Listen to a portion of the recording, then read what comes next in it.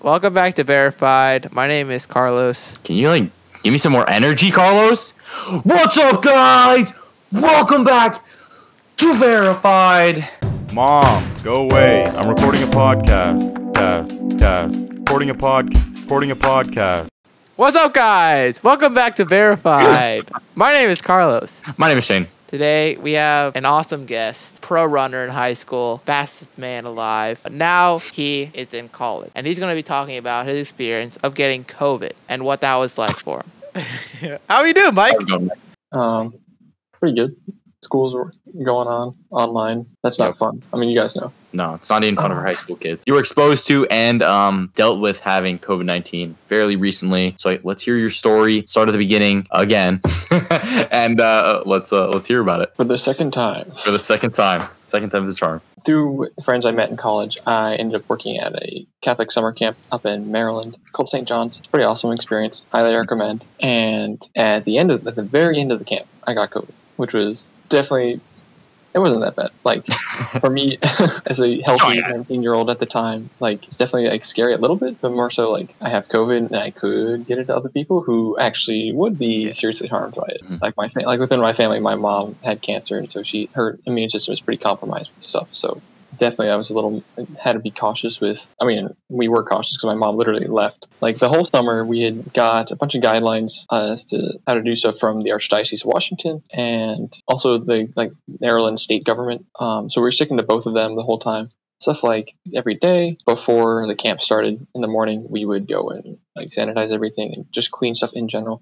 Because there's always trash. The little gun, the temperature gun, all of our temperatures should be taken.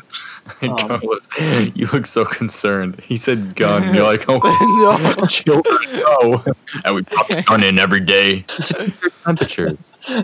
That was just for the instructors that before we actually started having kids. That was to plan camps as well as just have all of us be quarantined together. So then if one of us got sick, in theory, all of us would then we'd all catch it and then all work through. Yeah. So basically a large group of people quarantining together. So that was kind of the idea with the instructors. And then having us all wearing masks all the time we were with the kids. If you're even walking past a room, you're supposed to have your mask on. And then in the camps, just doing different things, spreading the kids out. One of the camps I worked on, soccer, giving all the kids inflatable tubes. Mm-hmm. Yeah. They play soccer. They have to hold them up to keep distance from each other. Definitely getting creative. Instructors had to get creative to have a fun camp, but then also have it be safe. The week before, we're planning for the next week's camp, and it's so how are we gonna keep everything safe? That's a good point. And then also fun. We also had one of the heads, not the person who was the head of the summer program, but the person under him. She would all check our lesson plans. We'd have to have our lesson plans done by a certain date. And then she'd have to look at them and be okay, everything looks good. Or then give us recommendations either to improve the activities or safety stuff. Is there anything that you proposed that she was no, that's stupid? Not me personally. I think it probably happened. I don't know if he shot something down so aggressively. She just he would get mad at you guys haven't put up your lesson plans yet, and I asked you to do this 3 days ago. What are you doing? But it was not my fault. No, I'm just saying. Okay, you're good. You're good. That was good. Pro camp counselor there.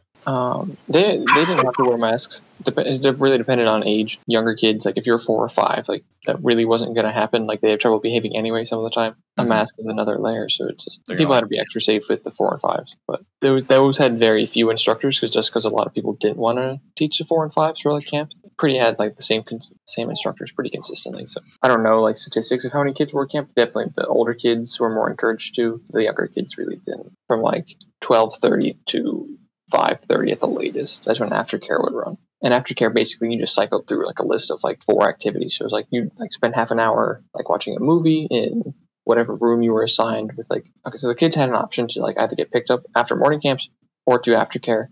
The numbers kind of varied for aftercare, but there are different groups. Usually a 4 and 5 group, a boys group and a girls group, and then sometimes it'd just be a mixed group depending on numbers. Sorry, this was you will stay at the camp, right? So no, it's not overnight. Or no? Okay. So it's it was not overnight camp. So each camp lasted a week though. So I would work I worked each camp for 1 week, and then I did switch to a new camp. And what was the total amount of time you said you spent there? About 8 or 9 weeks.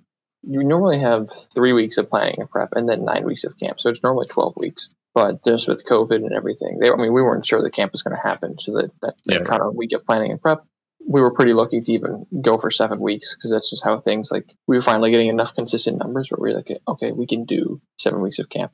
So during that entire period, I guess, did any of the kids get sick? No. I'm sure, like, someone probably got sick, just like not COVID sick. Even some of the instructors started showing, like, testing positive, like myself. None of the kids or parents tested positive, which is really just like God's camp, because we've been saying that the whole summer, like, God wants us to keep going, like, it's gonna happen, it's gonna continue. So, like, we'd have basically like parties, or like different after work activities with all the instructors together. One person got tested positive, and then a few others tested positive, and it's like, okay, like, no, that's not happening anymore. Wait, what? So what week was that at camp? It was after week 7. It just ended. It was that Saturday. It was the Saturday after someone tested positive, because they felt really bad, got rapid tested, and then tested positive. But they had gone to the party on Friday. Other people got exposed, and then we all started quarantining after that, because we're like, oh. And so, like, it was like, yeah, I definitely got exposed. But the 2 guys I was living with, we just basically stayed in their basement, which is where we lived anyway. Like, it was a furnished basement, so it was really nice. But, like, we just stayed there the whole time, especially after, like, someone tested positive just because their dad was high risk. So yeah, we're like, let's not. But then it's just different points, because I was, like, really tired. Basically being really tired and then, like, kind of having a runny nose were my 2 biggest symptoms. Like, it's kind of the problem with COVID, is just because there's so many symptoms that you can have. It's like, it can look like anything, really. So I just thought I was, like, tired, or like had allergies or something. Mama. Yeah, like, we figured out a plan to, like, go and pick me up, because I was like, I might have COVID.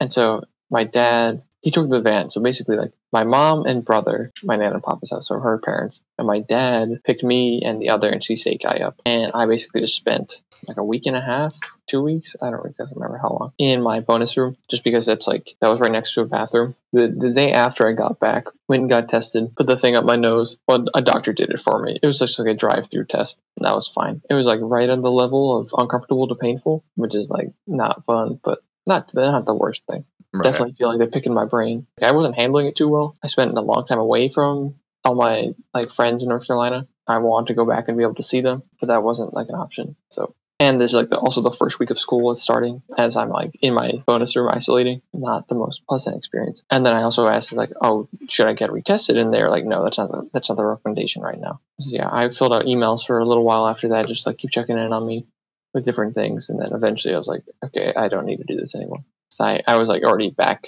and not quarantining. So I was like, okay, my quarantine period's up. I don't need to fill out this form anymore. So now you're okay.